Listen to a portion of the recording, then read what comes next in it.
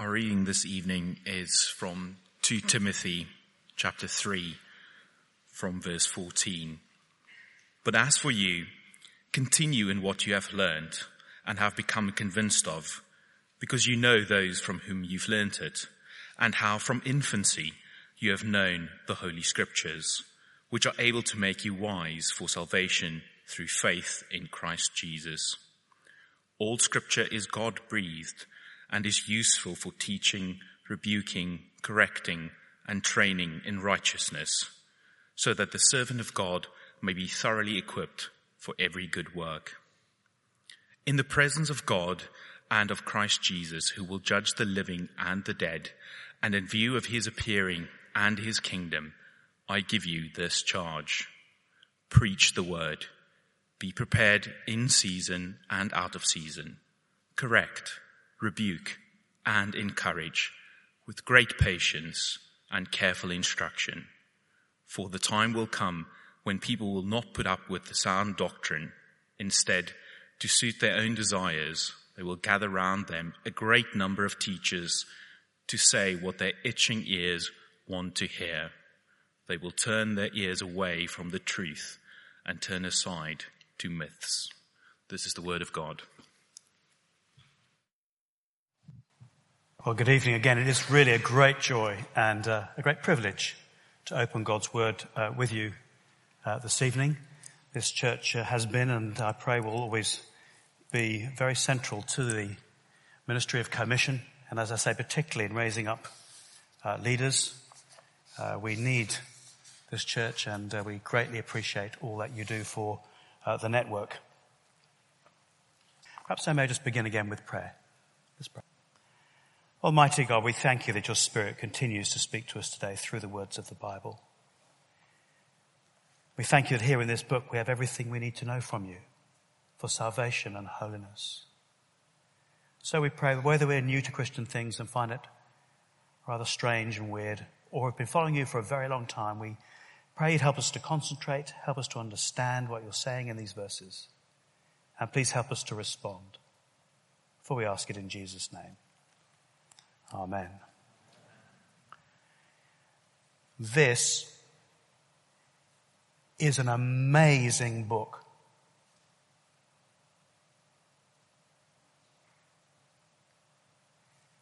All I want to do this evening is to persuade you to read it and to live by it.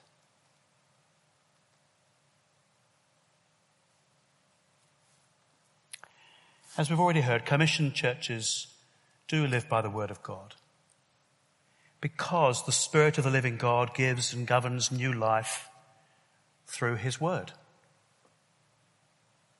And so the word of God, the Bible, is the pumping heart that empowers and guides our lives and churches. Indeed, our name, commission, comes from the great commission of Jesus in Matthew 28 to make disciples of all nations, where Jesus insists that we do it, teaching them to obey everything I have commanded you. And so commission is a family of churches multiplying a biblical ministry DNA. We are a network of churches sharing resources for biblical ministries. We are a movement driven and directed by the Bible. And so our Commission Sunday 2018 across all our churches is focused upon sharing our commitment to live by the word of God. It's the title of the articles thing. I do commend it to you. There's some great articles, not least by Phil. An excellent opening article from Phil. Do read this thing, or indeed read it online. It's available there, and pursue all that you read there.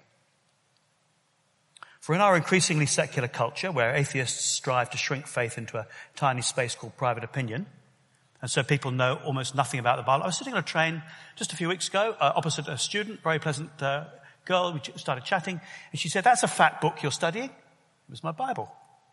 So I said, "Yeah, have you ever read about Jesus in it?" She said, "No, I've never heard of it." A student at a university didn't know anything at all about the Bible. There was a guy working on our kitchen recently. I said, "Have you ever read anything from the Bible about Jesus?" He said, "No, I don't know anything about it." Nothing, absolutely nothing. Intelligent Londoners, lived here for years, know nothing about Jesus.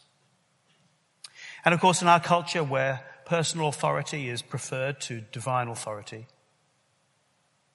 some scholars have attacked confidence in the Bible by arguing that the idea of biblical authority, a book to be obeyed and lived by, is a relatively recent idea. And so we need our confidence in the Bible strengthened. And there's been a flood of excellent scholarship amongst Bible-believing people in recent years, demonstrating a compelling commitment to the authority of the Bible in every generation and every culture of Christians. Christians have always believed that the Bible is the Word of God. Perhaps the best popular book out at the moment, which I would do want to commend to you, is Kevin DeYoung's book, Taking God at His Word. Kevin DeYoung will be coming to speak at Revive in 2019, God willing. But do read this book. It's an excellent and simple introduction to the glorious attributes of the Bible, taking God at His word. But better still is coming to hear the Bible taught every week. No doubt you experience it here at Christ Church Mayfair, as across all the commissioned churches, in 4 ways, a bit like the 4 legs of your chair that hold you up.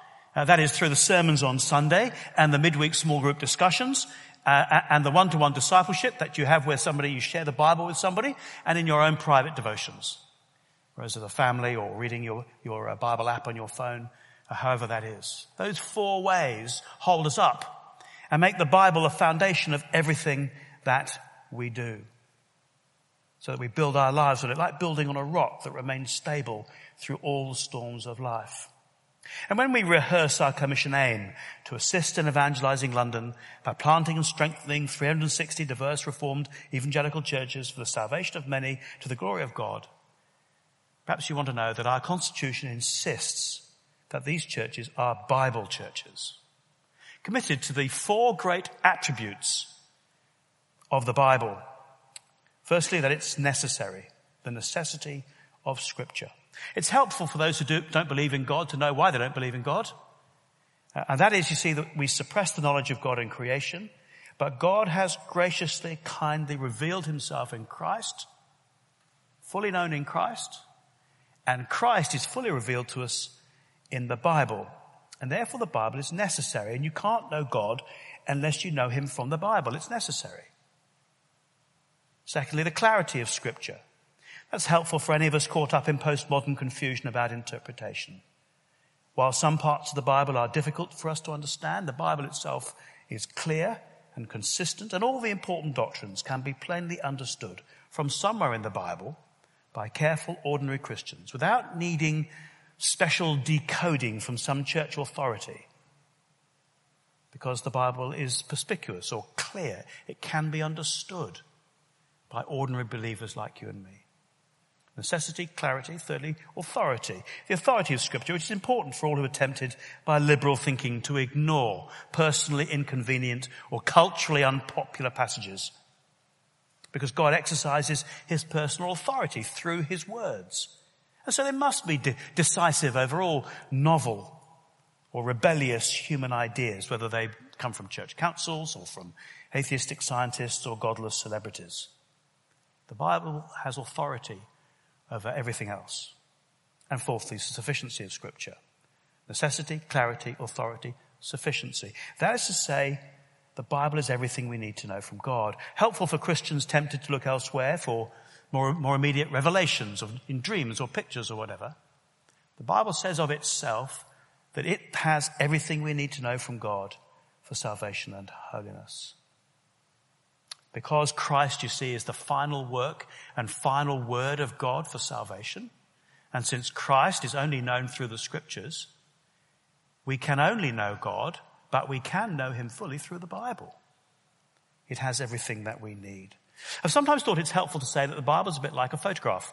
Now, forgive me, I'm not a scientist, so I really have absolutely no clue about these things, but if I take a photograph of Phil, and, I get him let's assume I take a good colour photograph of Phil, and I print the photograph. Then he is completely in the photograph. Now, if you blow that photograph up, you'll find that there are dots, colour dots, I believe. I don't know, please forgive me, the technology's moved on. Right, 30 years ago when I first understood photographs, okay, there were dots as you blew up the photograph, and there were gaps between the dots. Okay? But then you look at the photograph and you can see the whole of Phil in the photograph. That's who he is. The Bible is like that. A complete picture of God in Christ.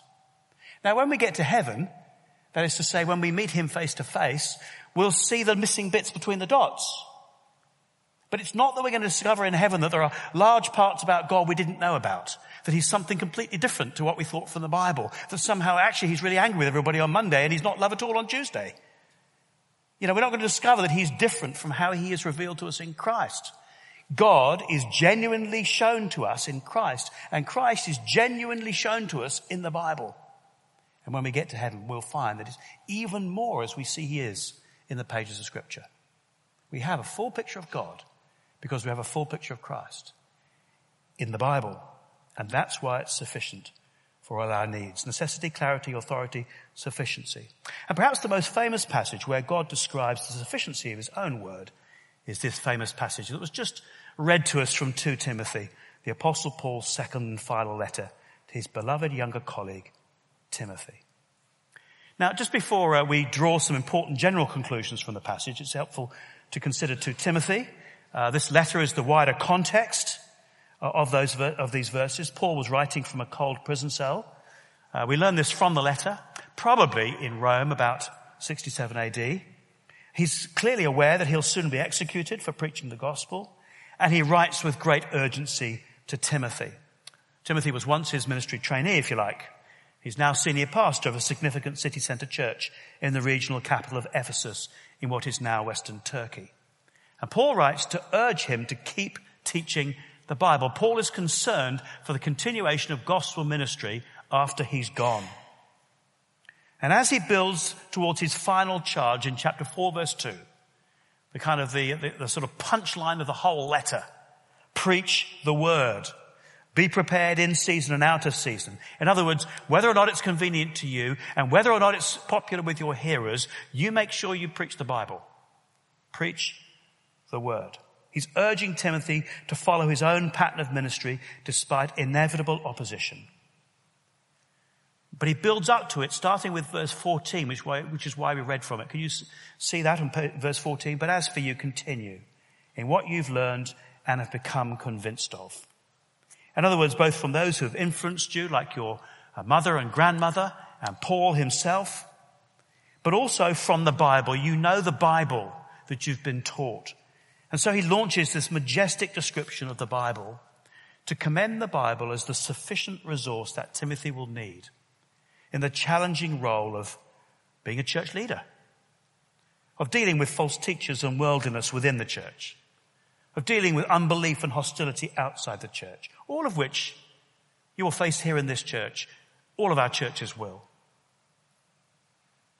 This is a particularly important passage then for the staff and elders and small group leaders of Christ Church Mayfair and the leaders of all the commissioned churches, encouraging us all to recognize that the Bible is the Swiss Army knife. You know a Swiss Army knife? Swiss Army knife, you know, one of those kind of little great big fat red knives with a white cross on it, you know, and you open it up and it's got 75 different blades. You know, it's fantastic. You know, it's got everything you could possibly need. You know, it's got sort of magnifying glass and it's got several pairs of scissors and it can get stones out of horses' hooves. I mean, how amazing that is in a penknife. It can do everything you could possibly, it's even got kind of like a sewing kit in this knife. You know, the Swiss Army knife was invented to be everything a soldier could possibly need. And the Bible's like that. If you're a leader, if you aspire to be a leader, if you ever pray for your leaders, pray that they will continue to believe that the Bible is everything they need. Other things are helpful. Strategy, money, gifts, people, buildings are helpful.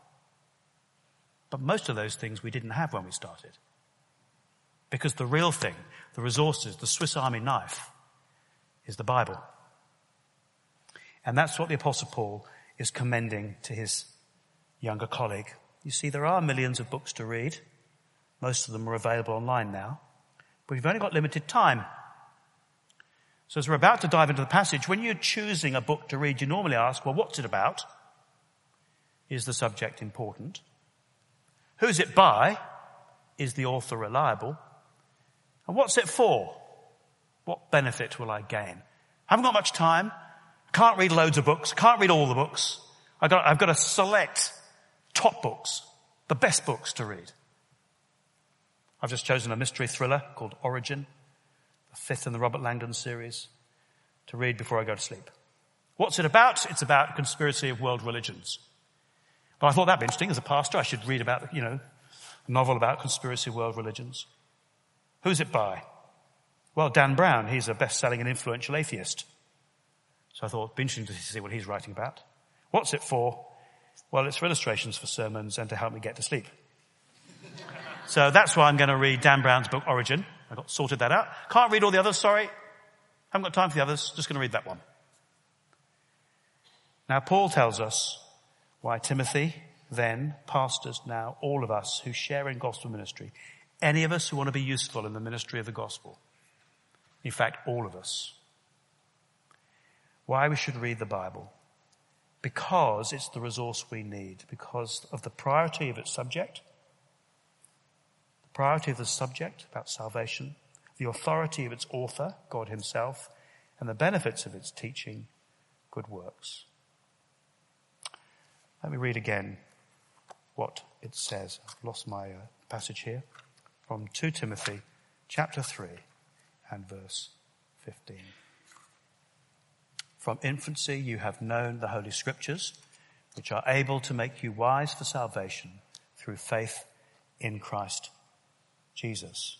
All Scripture is God-breathed and is useful for teaching, rebuking, correcting, and training in righteousness, so that the servant of God may be thoroughly equipped for every good work. 3 simple points then. Firstly, the Bible is about salvation.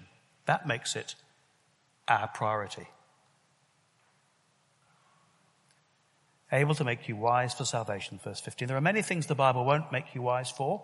It won't particularly help you fix your car. It may help you in the way in which you fix the car with grace and patience. But it won't actually tell you where the spark plugs are. They don't actually have spark plugs anymore, do they? I don't know. The Bible may not help you fix the car, but it will tell you everything you need to know about the most important thing in life, which is salvation. Nothing is more important than salvation from the horrors of hell, for the happiness of heaven with Jesus forever. It's the most important book in the world because it tells you about salvation. It is an extraordinary thing. It's the same in our church at Dundonald Church down in southwest London, as I imagine it is here. Midweek of an evening, you'll come along and you'll see hundreds of young people who've got lots of friends and contacts, gathered in little groups around tables studying the Bible. Why on earth would you do that? This book is 2,000 years old.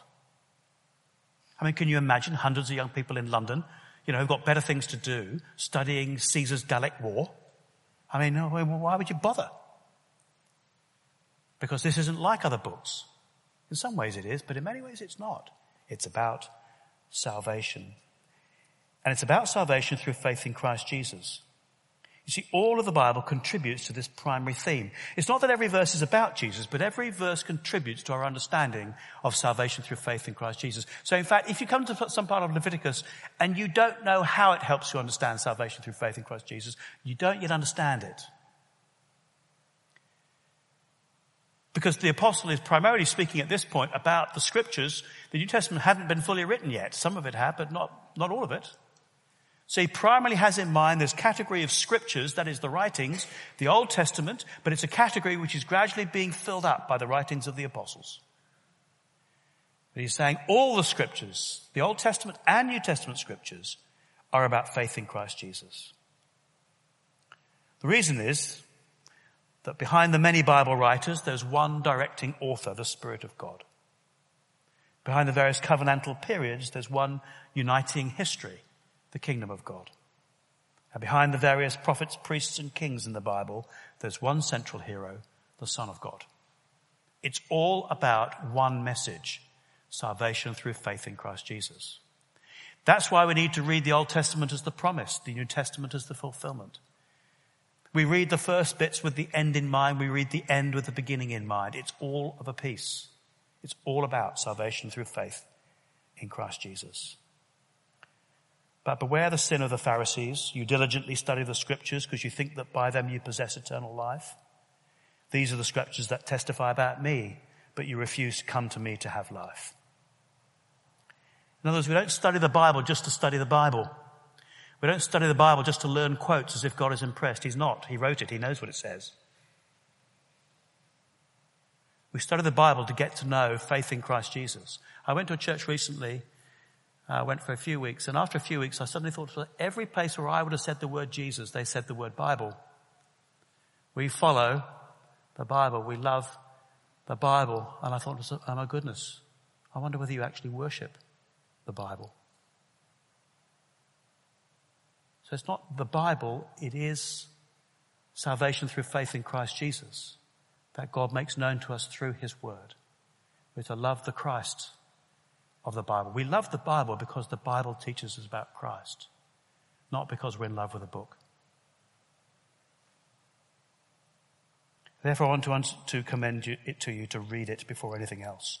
The Bible is about salvation, so make it your priority. So when you understand that, do you understand? This is the book that tells you how to be saved for eternity, from hell for heaven forever. This book will tell you about that. That makes it the most important book you could ever read. So read it. A long time ago, I went parachuting. It was a sort of masculine thing, you know. I don't know what it was proving at the time. Anyway, I went parachuting, and I remember the bloke walked in. Honestly, he looked like the Hoff of Baywatch. You don't know who I'm talking about, do you? Okay. Anyway, there's this hunky-looking bloke. Does that connect with you? Came in, and he was, you know, he looked really tough and hard and everything. Anyway, he said, the human body is a bag of blood. When it hits the ground at terminal velocity, it spreads over 100 square meters. And then walked out of the room.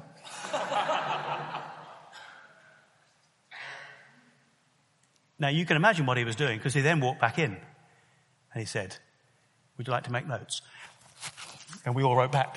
And then he spoke about how to be safe, how to jump out of the plane, how to fly through the air, and how to land safely.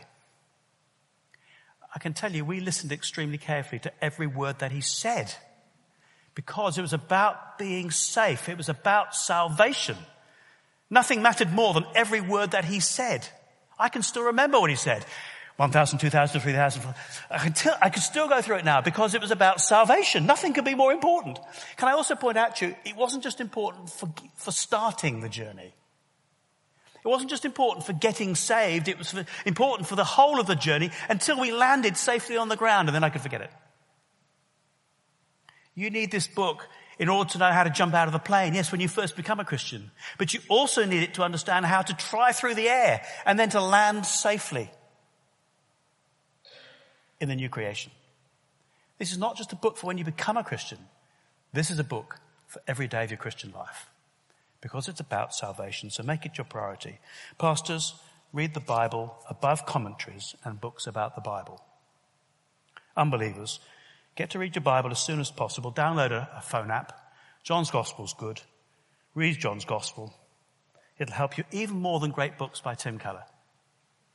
Honestly, John's Gospel, the Bible, is the most important book to read. Start with the Gospels, because they won't make much sense if you start with Leviticus. Start with the Gospels. Believers, read the Bible ahead of your newspaper and your novels, because it has eternal significance. It can save you for eternity. Okay? The Bible is about salvation, so it's our priority. It's the most important book for you to read. Secondly, the Bible is from God, and therefore it's our authority. Verse 16.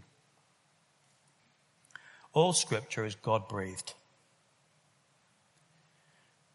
That means the Bible is from God, and therefore it's our authority. Every word of the Bible comes from the mouth of God. Every proposition in the Bible is a speech act of God, not just imparting information, but actively revealing God and redeeming us, sharing the character of God. You see, because it's God who speaks these words, his words are an expression of himself. And therefore, just as God is living and active and powerful and real, so his words are living and active and powerful and real.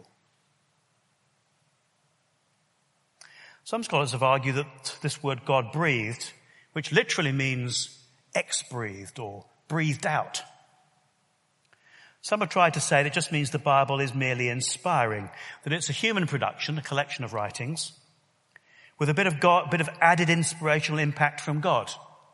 Okay, so it's like a historic writings, and God sprinkled it with a bit of inspiration. Although God took it and uses it in an inspiring way in our lives. That's not what the verse says. The verse says it is God breathed out. That is to say, God is speaking the words of the Bible. As our breath carries forth our words, so the Holy Spirit breathes out the words of the whole Bible in power. So I'm speaking now. There's hot air coming out of my mouth, and it carries words. Without words, it's just breath. Without breath, it's just strangled grunts. My breath carries forth my word. And the word in the Old Testament and New Testament for breath is the word Spirit. The Spirit of God carries forth the word of God. The Spirit speaks through the word in power to accomplish whatever he intends. And so he continually speaks and breathes out these words as we read them today. And a variety of human authors wrote documents that reveal their own culture and circumstances in various genres. There are court records, and there are wise sayings, and there are songs, and there are prophetic visions, and there are gospels, and there are letters, and there are apocalyptic visions. But God governed what they produced to ensure that every word is precisely as he wants it. And he speaks those words in power whenever we hear them today. That's why you can read in Hebrews, for example, quotes from Old Testament Psalms introduced as having both human and divine authors. For example, God spoke through David. The same psalm is then said, and God said. So you see, the human authors wrote, but God ensured that what they wrote is precisely what he wanted said. And God's speaking in both past and present tenses. So you'll find it says, as God has said, and that quotes from Psalm 95, but then also, as God says, as Jesus says, as the Holy Spirit says, explicitly explaining that the words from the Bible in the past are what God and his Spirit and his Son are saying today. You are hearing the voice of God when you are hearing the words of the Scriptures. We are experiencing what God has spoken as the contemporary voice of his Spirit today. That's why the Bible is so captivating. In the words on the page, you're actually hearing, in the meaning of those words. It's not in the verbal sound, because in French it sounds different. But in the meaning of the words, you are hearing the voice of God. So it's not that we're trying to look beyond the Bible. In other words, we're not just reading a flawed human record and trying to read between the lines to try and work out what originally happened in the events way back in history, to see what God might have done then, as liberal scholars will tell you.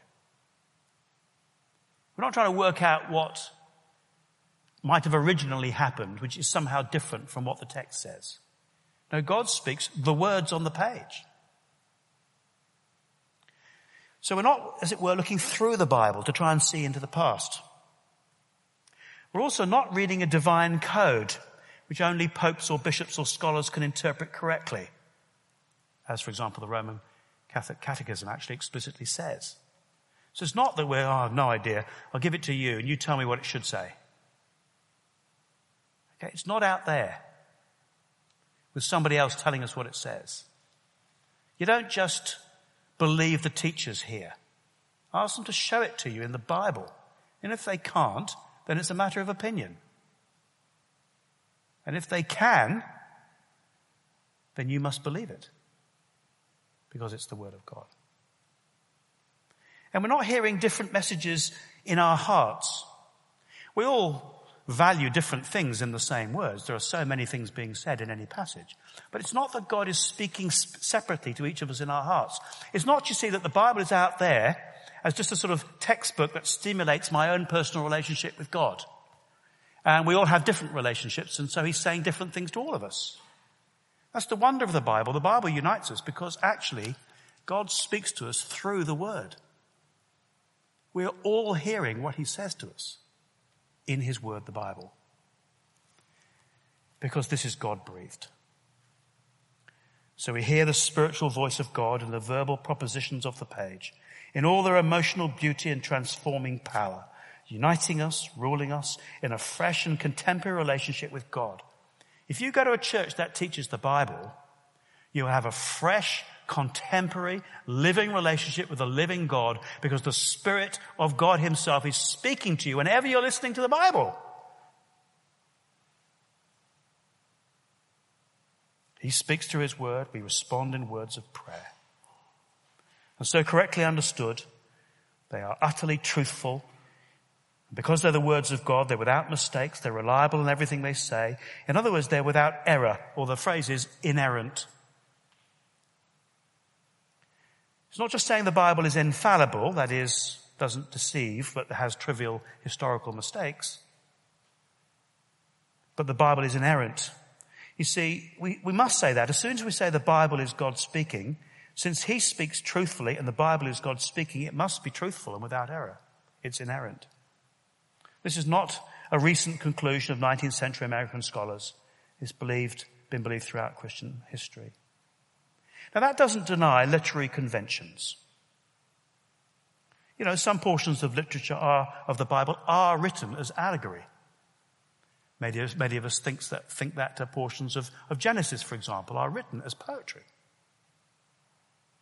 And of course there are approximations in numbers. All the literary conventions of the time need to be taken seriously. The world is sometimes described phenomenologically. The sun goes up. People say, oh, didn't God know that the sun doesn't move? Yeah, okay, this isn't written as a science book. If it was, for the last 20 centuries, nobody would have understood it. If it was written in 21st century scientific language, for the last 20 centuries, it would have been nonsense to everybody. And for the next 20 centuries, it would look increasingly stupid. It's not written as a 21st century science book. And so there are literary conventions to be observed. But understood carefully, every word is true, and we work hard at translating and interpreting accurately. The great encouragement is that every word of every document is God-breathed, and therefore it must have decisive authority over God's people. We must obey it. As individuals,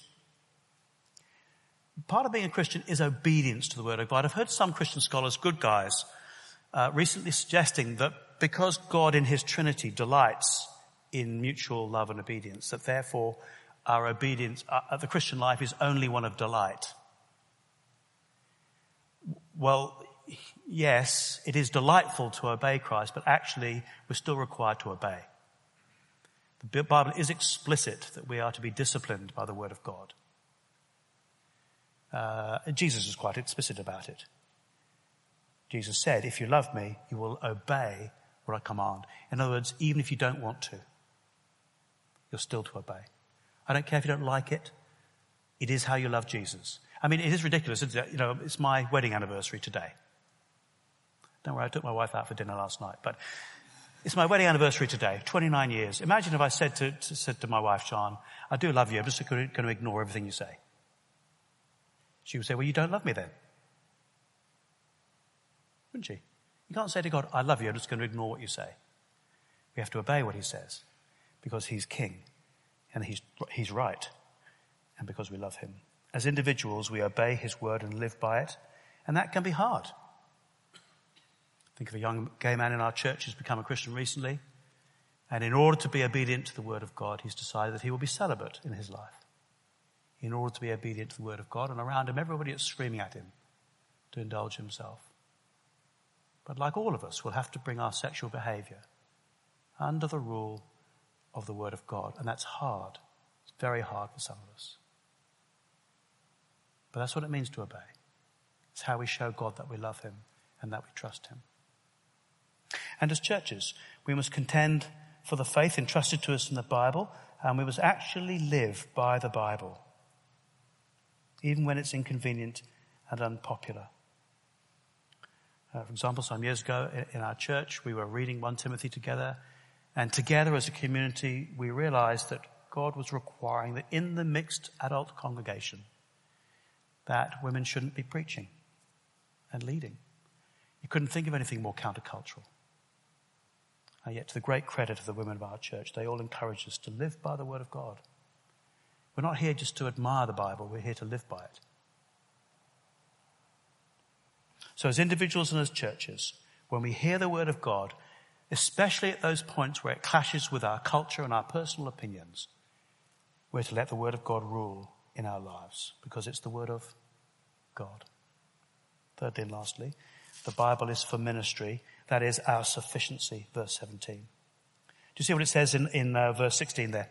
Useful for teaching, rebuking, correcting, and training in righteousness, so that the servant of God may be thoroughly equipped for every good work. You see, the Bible is the equipment we need for ministry. Notice these 4 words. There's an ordered sequence to it. There's positives and there's negatives. You see, we have to not only teach what is true, but also correct what is untrue. Because correcting what is untrue locates where the truth ends. Jesus did this, when he said, I am the true and the living way. I am the way, the truth, and the life. Everybody loves that. But then he put the negative. No one comes to the Father but by me. And people don't like hearing the negative. Because in our culture, we want to say everything goes, anything goes. But Jesus was quite plain that there is truth and there is untruth. And so there's firstly teaching. That's Timothy's primary responsibility. From 1 Timothy 4, devote yourself to the public reading of Scripture, to preaching and teaching. And now in chapter 4, verse 2, preach the word. Because people need instruction in salvation through faith in Christ Jesus. So teach it. And then necessarily there's a negative to that, rebuking, denying the lies of false teachers. In 1 Timothy 1, we know, command certain people not to teach false doctrines any longer. And part of the ministry at this church and all our churches must be to correct false teaching. And if necessary, to ask people who will not be corrected to leave. And then, of course, there's correcting. The word correcting is more to do with correcting behavior. We're helping one another as we speak the truth in love. We do need to help one another to be corrected by the word of God, to repent and turn from sin in order to live for him. And then fourthly, for correcting and training in righteousness. You see there in verse 16, training in righteousness. We need to be trained, that is positively equipped for lives of righteousness that please God. What is the effect of that? Verse 17, so that the servant of God may be thoroughly equipped for every good work. That is, every good work that you could want to do for God, the Bible thoroughly equips you for. Isn't that amazing? The Bible thoroughly equips you. The idea is that of equipping a boat with sails and a rudder. You don't need endless sails. You've got enough sails. It's the thorough equipment for a boat. The Bible is the thorough equipment we need for the good works that please God. Primarily for the teacher, but for all of us who want to live lives that please God as well. The Bible is everything we need. And therefore, just to mention, when it comes to guidance, where do we look for guidance in our daily lives? I once heard an old recording of a great preacher called Dr. Martin Lloyd-Jones, and he basically said there are 4 ways, I won't try and emulate his Welsh accent, there are 4 ways that God guides, through reading the Bible, through sanctified common sense, through the godly advice of friends, and through the inner promptings of the Holy Spirit. I was listening to that and I thought to myself, you could hear that to think there are 4 different ways to hear God's guiding voice. But on reflection, what I realized what he was saying was, it's 4 ways to access the Bible. See, how do you know that the sanctified common sense, how do you know it's sanctified common sense and not wicked folly? How do you know the difference between the two? The answer is the Bible tells you. How do you know if it's the godly advice of friends or the ungodly temptation of friends? Answer, the Bible. How do you know it's the inner promptings of the Holy Spirit or the wicked temptations of Satan? How do you tell the difference? Answer, the Bible. Actually, you see, it's 4 ways of accessing the Bible. You either read it yourself, or you work out because you've got godly instincts, or a friend will remind you what the Bible says, or the Spirit will remind you of what you've read. These are actually different ways to access the Word of God. The Word of God is the guidance you need for daily decisions. And if you're frustrated in making a decision, I don't know what to do, it could well be that of the 1,000 pages in the Bible, you've not read many. That's why you need older brothers and sisters.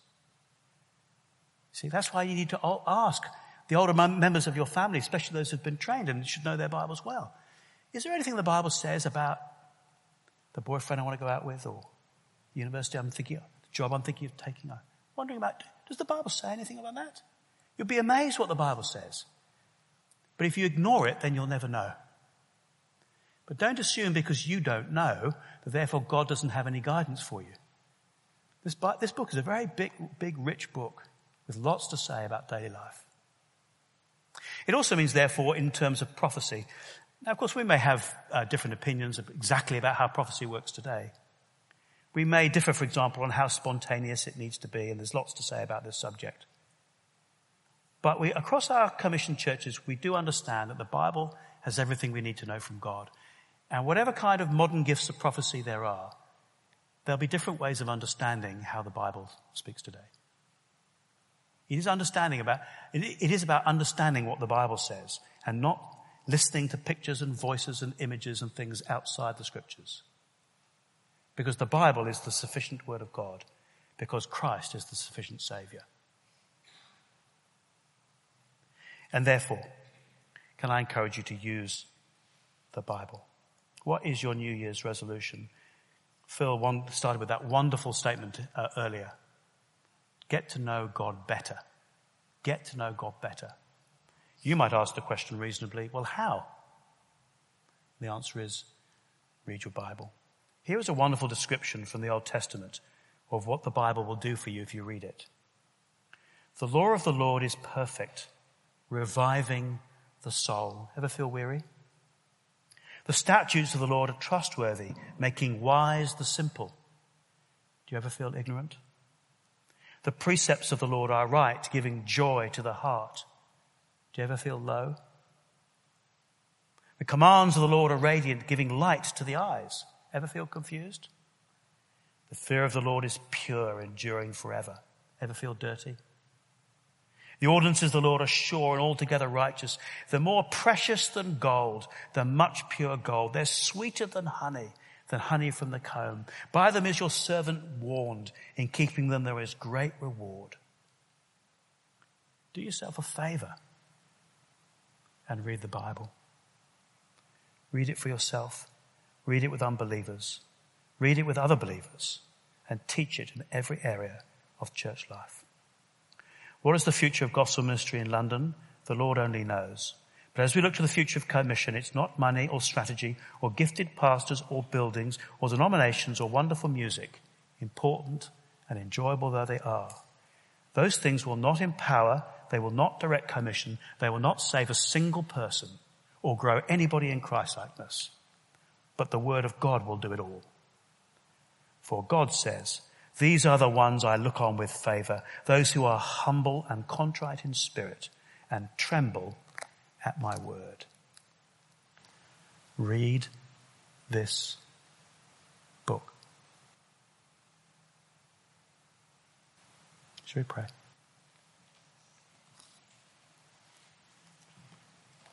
Almighty God, we thank you for revealing yourself fully in Christ and for revealing him, your personal word, in the pages of your written word, the Bible.